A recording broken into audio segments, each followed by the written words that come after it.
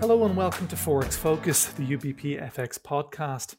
My name is Peter Kinsella and I'm the Global Head of FX Strategy for UBP. Today I'm going to be looking at the outlook for precious metals. It's fair to say that there is a varied outlook and that investors need to think carefully before allocating significant quantities of capital to the sector. Let's start with gold. Regular readers of our research will know that we've maintained a constructive stance on the yellow metal since June of 2019. At the time, we noticed that a large number of both developed and emerging market central banks were coincidentally cutting interest rates. At the time, central banks were worried about low inflation, and in the rush to cut rates, only one currency was likely to keep its purchasing power, which was gold. Gold prices then rose and broke the multi-year trading range to the upside, and ended 2019 at levels of around $1,500 per ounce. When the COVID pandemic struck in February and March of 2020, central banks around the world cut rates and restarted their quantitative easing programs. Gold prices rose aggressively in response to this incredibly loose monetary policy setting. To give some context, it's worth considering that 1 in every $5 ever printed by the Federal Reserve was printed in the last year. This is a phenomenal rate of money growth. Our analysis showed that gold prices have broadly matched the rise in US M2 over the last 30 years, albeit with a small lag. Assuming that the Fed continues to expand its money supply through its QE program, we think that gold could rise to levels of around $2,200 per ounce by the end of 2021. There are some modest risks to this outlook. The improvement in the global economic outlook following the COVID-19 vaccine rollout implies that risky assets should outperform.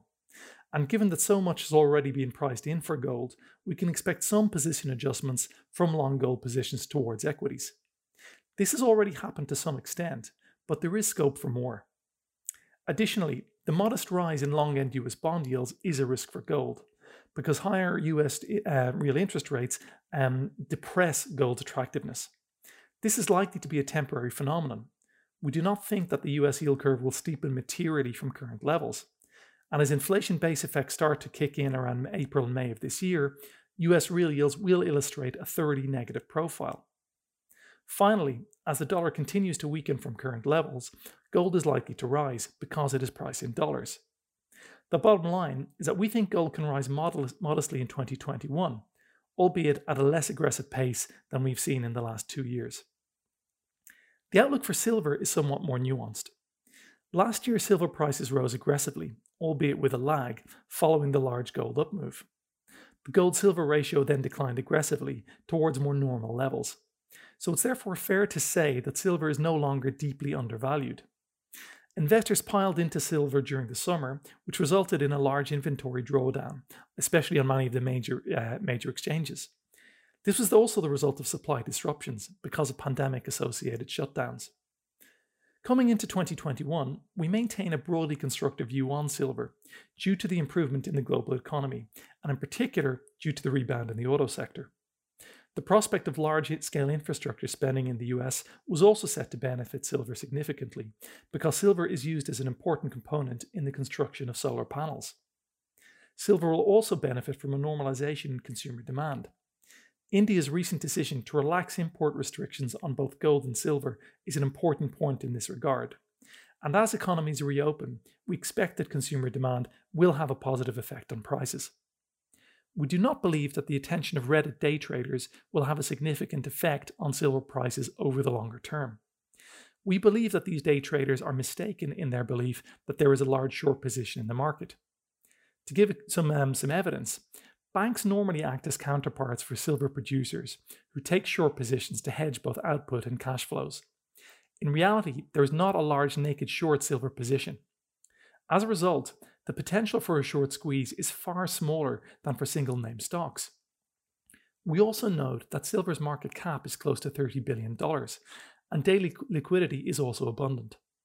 This means that once these day traders realize that they cannot push prices materially higher, prices are likely to fall back to levels of around $26 per ounce. Over the longer term, we think that silver prices will rise, probably to levels of around $32 per ounce. The outlook for platinum is less constructive in our view. Platinum last year lagged the wider rally in both silver and gold, and many investors have started to take long platinum positions on the basis of a catch-up trade. However, we are skeptical about this. Platinum remains oversupplied, and there are still significant industry inventories, meaning that we would have to see an incredibly aggressive economic rebound to see a material increase in platinum prices. Consequently, we think that platinum prices will trade in a sideways range over the remainder of the year. The reverse is true of palladium, where there is still a chronic undersupply.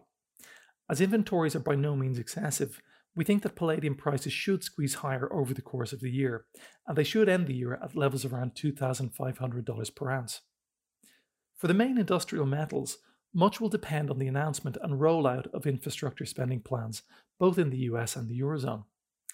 In the US, President Biden is set to announce his infrastructure spending plan in February. The US has chronic infrastructural deficits, as is very well known, and if his plan addresses these issues, then prices will be well supported.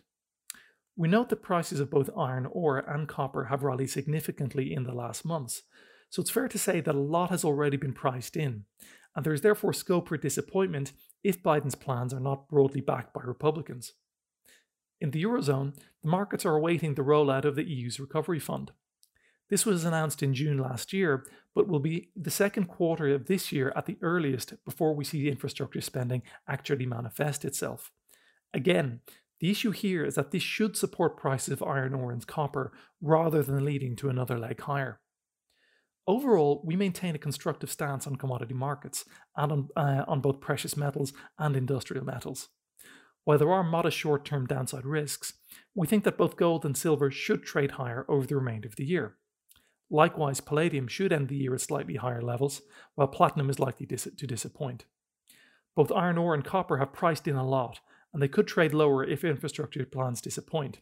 But generally low inventories and constrained capex in this sector in recent years should put a floor under prices. Thanks for listening.